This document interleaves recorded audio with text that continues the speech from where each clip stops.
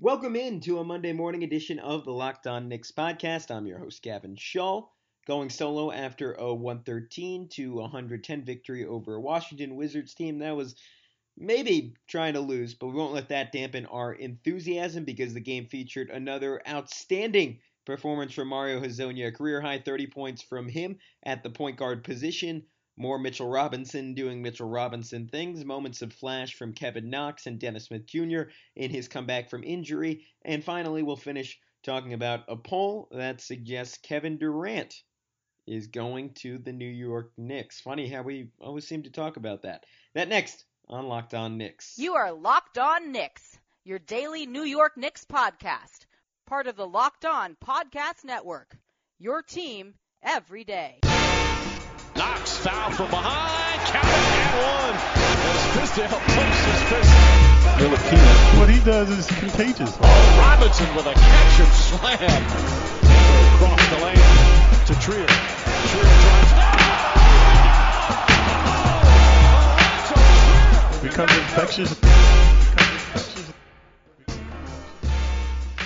You are listening to Locked On Knicks, hopefully on the Himalaya Podcast app, our favorite place to listen to Locked On Knicks. The Himalaya Podcast app is one of the best out there for a number of reasons. It's free, first of all, which is kind of ideal.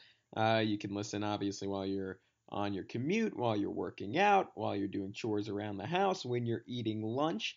And there are a couple reasons why Himalaya in particular separates itself from the rest of the field. They allow you to play podcasts while you fall asleep. You can set a little timer and just doze off to bed with the dulcet tones of a Bill Simmons, a Zach Lowe, an Alex Wolf, a Gavin Shaw, perhaps, in your ears. They allow you to create your own playlist, and you can share those playlists with friends and family on Facebook, Twitter, Messenger, email. And they have a free podcast maker, so if you're feeling a little aspirational, you think you can do what we do, you think you can do it better than we can, you're probably right about that, you can start your own podcast on Himalaya. So that's pretty cool. All right, without further ado, let's get into it. Again, a 113 to 110 victory for the New York Knicks over the Washington Wizards. It was a fun game. I'll start off with that. The Knicks struggled at points. They were down by 12, I think, with about 14 minutes left. But it sort of felt like the Wizards kind of pulled their horses a little bit at the end. I mean, that being a relative term because they're not very good to begin with, but they did not play Bradley Beal down the stretch and sort of put out a tanktastic lineup out there. But it's all about small victories this season for the New York Knicks. And this game featured plenty of them, most notably the continued excellent play of Mario Hezonja, who genuinely had the Garden rocking in the fourth quarter. It was legitimately exhilarating to watch him go and hit big shot after big shot. Finished with 30 points, 6 rebounds, 5 assists, 2 steals on 12 of 21 shooting, was 3 of 6 from behind the arc, only missed 1 of his 4 free throw attempts. Just another outstanding game for Mario, who became, according to Mike Vorkunov of The Athletic, just the 4th Knick ever to have at least 16 points, 6 rebounds, and 5 assists in 3 straight games. So he was absolutely outstanding. And after the game, or might have been this morning, he had this quote that he was like, "All right, I'm ready to talk to Dolan," and like functionally said, if the Knicks are the first team to call him on July 1st, he's confident he will remain a New York Knick.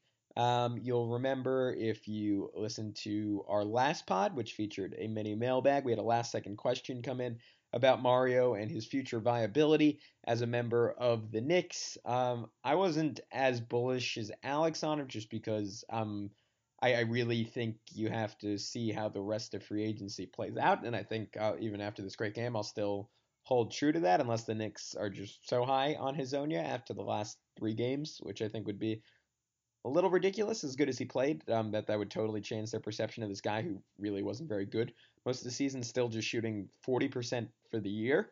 But unless their perception was just completely shifted, I do think they're going to wait to see how the rest of free agency plays out, whether they get a Kevin Durant, whether they get a Kyrie Irving, and that gives you a better idea of what kind of role a Mario Hezonja could play on a team like that. Because, I mean, presumably you get those two guys, at least in my mind, the idea would be to get as close to 48 minutes with one of those two on the court at all times as possible. And if you're going to do that, there are very small windows for a Mario Hezonja type to have the basketball, and you can certainly make an argument with his size and I mean some of the shooting he's shown off over the last 3 games, not over the course of the season, that maybe there would still be a spot for him and maybe he could find a way to fit into that. But if we've seen anything over the last 3 games is that he's at his best with the ball in his hands, not necessarily being selfish, not dribbling the air out of the basketball, not dominating it, looking for isolation scoring, but just in terms of being a playmaker, getting that feel and getting that confidence that's kind of inherent in being the lead ball handler in an offense, and I just don't think those opportunities would be readily available on a team featuring Kevin Durant and Kyrie Irving. So I still have some questions about Hezonja, but I don't want to denigrate what he did in this game and what he's done the last 3 games because it's been absolutely awesome. It's honestly made 3 games that just objectively speaking were totally unappealing to watch in terms of the prospect of the Knicks just sort of finishing off what has been really a tough season to sit through at points. He's made it enjoyable, and he had some really really nice moments in this one. He had that steal where Kevin Knox was running with him, and Bradley Beal was back, kind of trying to defend it, and he just like launched an alley oop from between half court and the 3-point line. It was about like 30 feet out or so, and he just put it on a dime for Knox, and that really got the Garden going. And then just down the stretch, he made play after play after play. Had this combination of just pace and aggressiveness. With about 7 minutes left, it's just a ridiculous 3 guy on him. Just gave a little jab step, didn't even dribble. A couple feet behind the arc, just launched a deep one. For anyone who's played basketball at a high level, certainly at a higher level than I've played it, like I think like that is legitimately like one of the hardest shots in the game. Like obviously people always talk about the 3 ball off the dribble, which is really, really difficult to get balanced.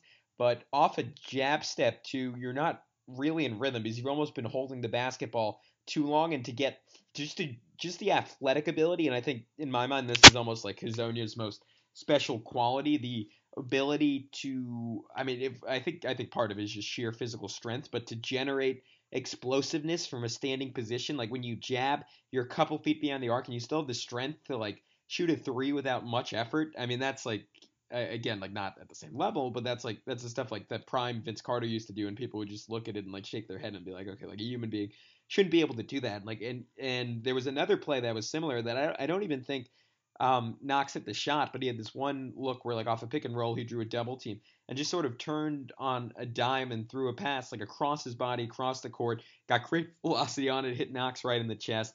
And it was again just one of those plays where you just see like Hezonja, like the reason why he was like a top 5 pick is because he is something of a physical marvel. He's really, even though he's not like an elite like vertical athlete, which is something I talk about a lot on this show, he is special athletically in some ways, which kind of came as a surprise to me when I was just like when he was coming over and I was like, okay, like he was like this guy with like a lot of swagger, but I mean he's pretty obviously sort of a bust. So that was great. The last 3 hit to pretty much seal the game was off a nice pass from DSJ. Was really good. My favorite play with him on the night, and this is what we'll finish with, just because it wasn't him too. It was a lot of it was Mitch, who we're going to talk more about in segment number 2. He ran a pick and roll with Mitchell Robinson, and this was actually a really nice little set that I think quite a few teams around the league run. I see run in college a little bit too. So he runs a pick and roll with Mitch, and then John Jenkins comes over and sets a back screen on Mitch's guy. And intuitively, like my first thought when like I saw it live was like I saw the Jenkins screen in there, but I was like, okay, like how did that play work? But shouldn't Jenkins guy have just gone over to corral Hezonja? And wouldn't that have essentially like ended the play like where it started? But you look and it's Mitch's gravity as a roller, and he was doing this all game, like, and especially against a team like the Wizards, who don't have the best big man talent in the world. Like, he's such a weapon. He's already drawing a second defender. So Jenkins guy essentially came over to clip Robinson, and Hezonja was in such an aggressive attacking mindset and so explosive getting to the rim. By the time he came back over, Hezonja was already dunking. So that was just a really great moment, and it was another excellent game for Mario Hezonja, who I think has led off this podcast now 3 consecutive games, which I never really would have imagined. Has a chance to finish the season on a high note against the Bulls and Pistons. We mentioned that stat at the top of this segment. 4th Nick ever, 16 points, 6 rebounds, 5 assists in 3 straight games. One more time, and he will become the only Nick to do it in 4 straight. So something to watch out for next time the Knicks play. And we will talk about Mitchell Robinson next on Locked On Knicks. Welcome back into the Locked On Knicks podcast. Locked On Knicks, your daily New York Knicks podcast. Once again, as always, we hope you're listening to us on the Himalaya podcast app.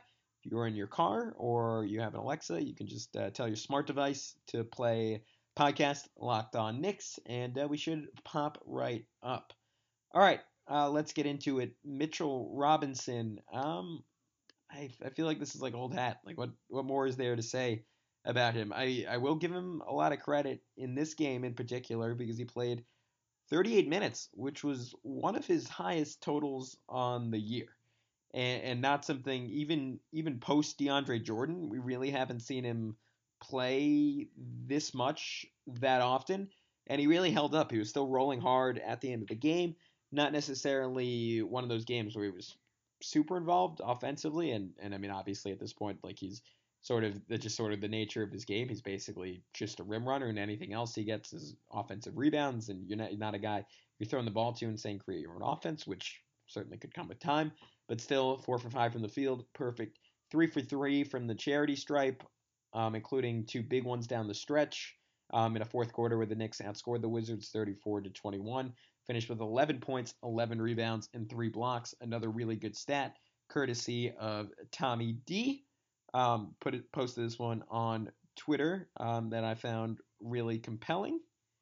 Tweeted out that Mitchell Robinson and Luke Cornett combined for 37 contested shots in this game, including 11 contested threes, which I've said it a million times, but to me that's sort of the most amazing part about Mitch, just how utterly comfortable he is defending on the perimeter.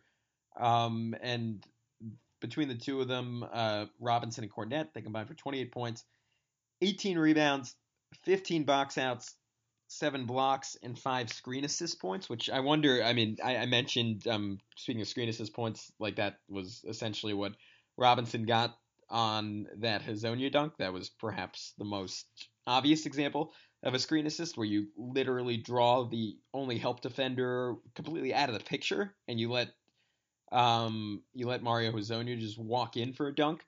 So just another great example of the effect Robinson has on both ends, even when he is not directly getting a stat, whether it's a screen assist on offense or altering a shot defensively. I mean, there's a reason. I think it was we mentioned on the pod at the time. I believe it was Jeremy Cohen who had this stat and I'm not sure if this is still true. Probably worth looking into. But it was something like the Knicks only had 8 lineups with a positive scoring margin all year, and Robinson was the only guy who was in, or it might have been only 3.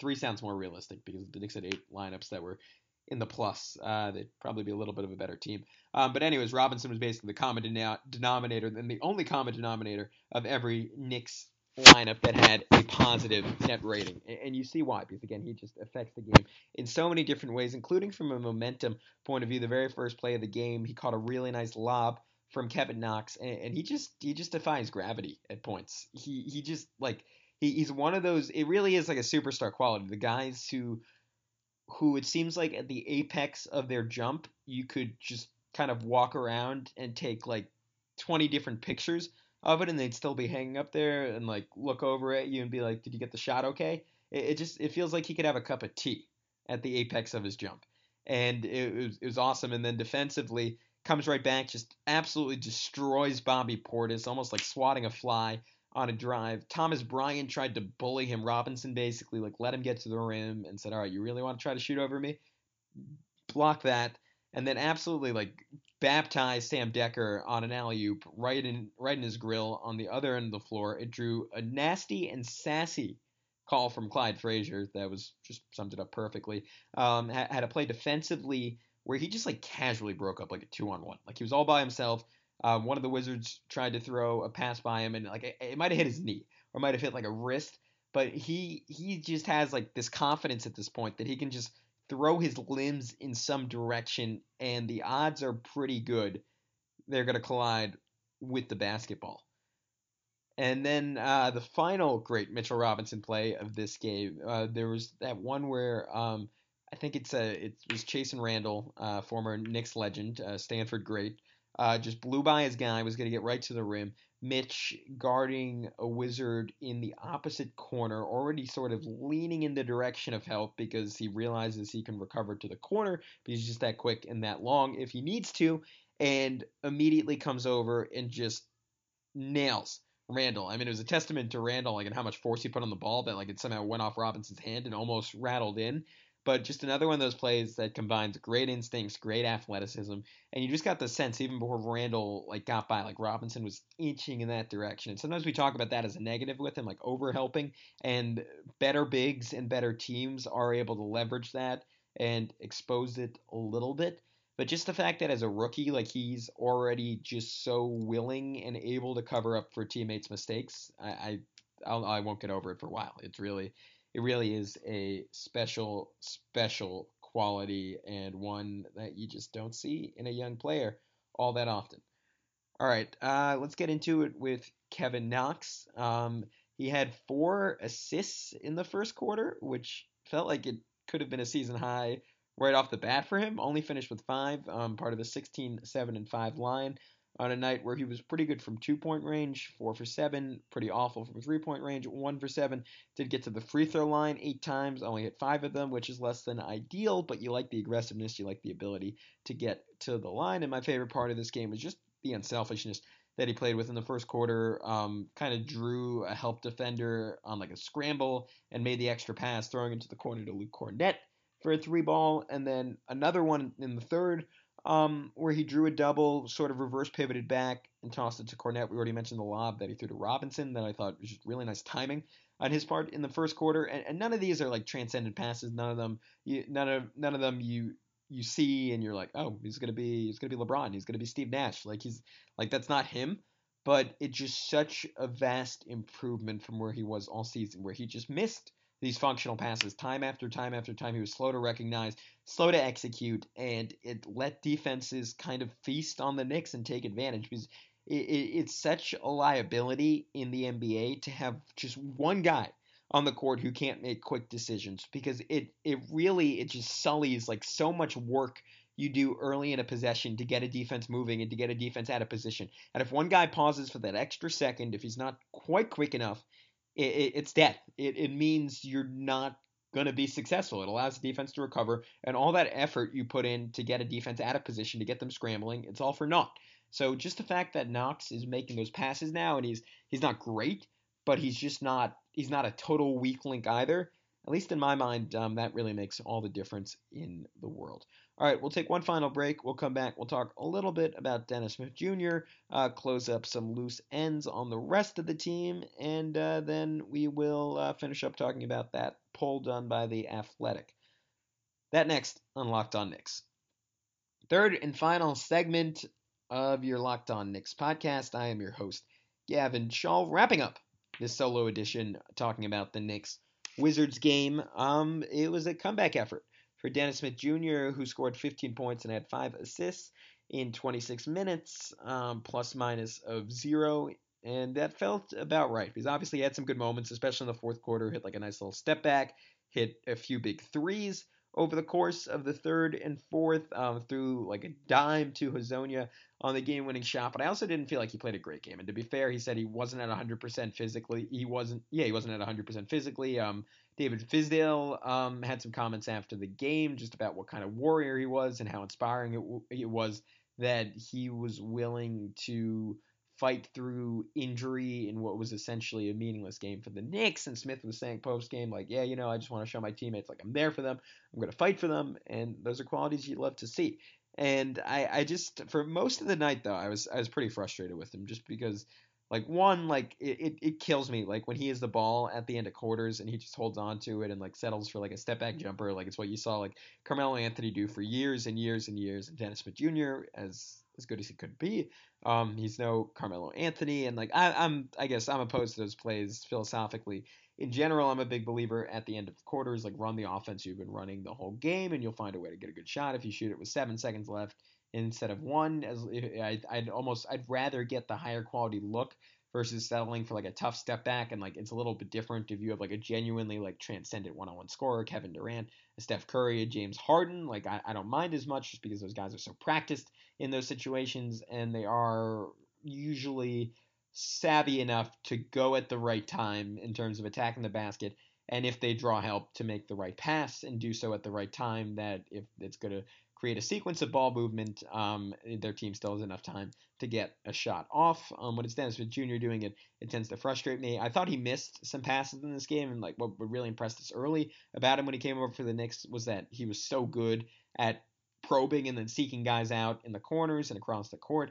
And I think, again, a large part of it is probably just him being out of rhythm, but I don't think he's making a lot of the same passes that he was making when he first came over. And like he did seem like kind of like the type of guy, like with his speed and his vision, that I mean, this game, again, only played 26 minutes, but if he is playing over 30 minutes a night, like I don't think there's a reason he should have like less than like 7 or 8 assists most nights. And like that's obviously contingent on talent and guys hitting shots, but he should be making those passes every single night. And I think he's missing a couple. I continue to be frustrated by the fact that I feel like I really don't have, like, we have 2 games left, and I just don't have much of a better feel for his game than I had when he was first traded over. But all in all, given all the factors and the way the game ended, we'll call it a pretty good night for Dennis Smith Jr. I want to give quick shouts to a couple other Knicks. Really great effort from Luke Cornett, 36 minutes, team high, tied with John Jenkins in this category, +9 for the game, 6 for 11 from the field, 4 for 8 from 3, 17 points, 7 rebounds, also had 4 blocks. It was just another really good game for Cornett. And the most impressive thing is that, and again, it's kind of the same qualifier I gave with the Hezonja stuff. Like some of these games are coming in blowouts. Some of them are coming against the Wizards team that, I mean, when they're playing just their bench and they've traded away most of their starting lineup, and John Wall is hurt and Bradley Beal is playing under 25 minutes. It's like you gotta take everything with a grain of salt. All that being said, the fact that Cornett continues to be somewhat sustainable defensively next to Robinson, I think the Knicks are in a bad way if Cornett's starting next to him next season. But assuming you keep Cornett and there are some injuries, I just like the idea of those two playing together in some second units, and it also, I think, portends well to if you get a better version of a Luke Cornett down the road, like a 4, like kind of a 3-and-D4 who gives you some length. I think that's a really interesting and possibly the ideal archetype to play next to a Mitchell Robinson. Now, if you go to Zion Williamson, someone who does not fit that mold at all, but is just incredible, like then it doesn't really matter as much. But if you want to talk about sort of more of a role guy in that kind of space, someone like Luke Cornett, but just a little bit better, a little bit more consistent, could really be that piece. That being said, give Cornett some credit. Also, shouts to Henry Ellenson and John Jenkins. That duo combined to go 6 for 9 from the field, 4 of 5 from three-point range. A combined 18 points in 40 minutes between the two of them. Nice effort, good shooting. Both made this game, again, really fun to watch because the Knicks were really pinging the ball around and guys were hitting shots, with the exceptions of Knox, as we mentioned, not a great shooting night, and Dotson, who didn't shoot particularly well from the field. But all in all, a great effort from our Knicks, and even better effort from the fans, because the Garden was basically treating this, I mean, with 3 games left, you almost have to, but the Garden was basically treating this like a playoff game, which was just, it made me happy. It was really, it was cool. It was cool to see. I'll say that much. It was really, really special. And as so many people tweeted out, like you asked, like, why would a star want to go play for the Knicks when they don't have anything going for them? Like, that's that environment. And you hear guys across the league say it time after time after time, like there's nothing like playing in the Garden.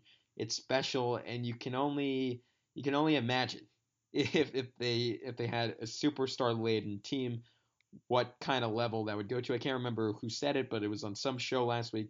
Someone saying like you think it's big when like the Cowboys win, you think it's big when like the Heat, like a few years ago, had an absolutely loaded team. Like just wait, like if the Knicks got basically a dream team, it's it would be its own thing. There would be nothing like it in American sports, and I do buy into that to a degree. Just because you have this great fan base, this knowledgeable fan base, who, far from being spoiled, has been traumatized for 2 decades. You give that fan base the kind of love inherent in a team led by Kevin Durant and Kyrie Irving. It'll be pretty cool. It'll be something special. I'm counting down the days, as you can kind of hear in my voice, until July 1st. It's not as far out as you think at this point. And speaking of which, kind of a natural transition, The Athletic polled 109 players to find out where they best guessed Kevin Durant will be playing next season.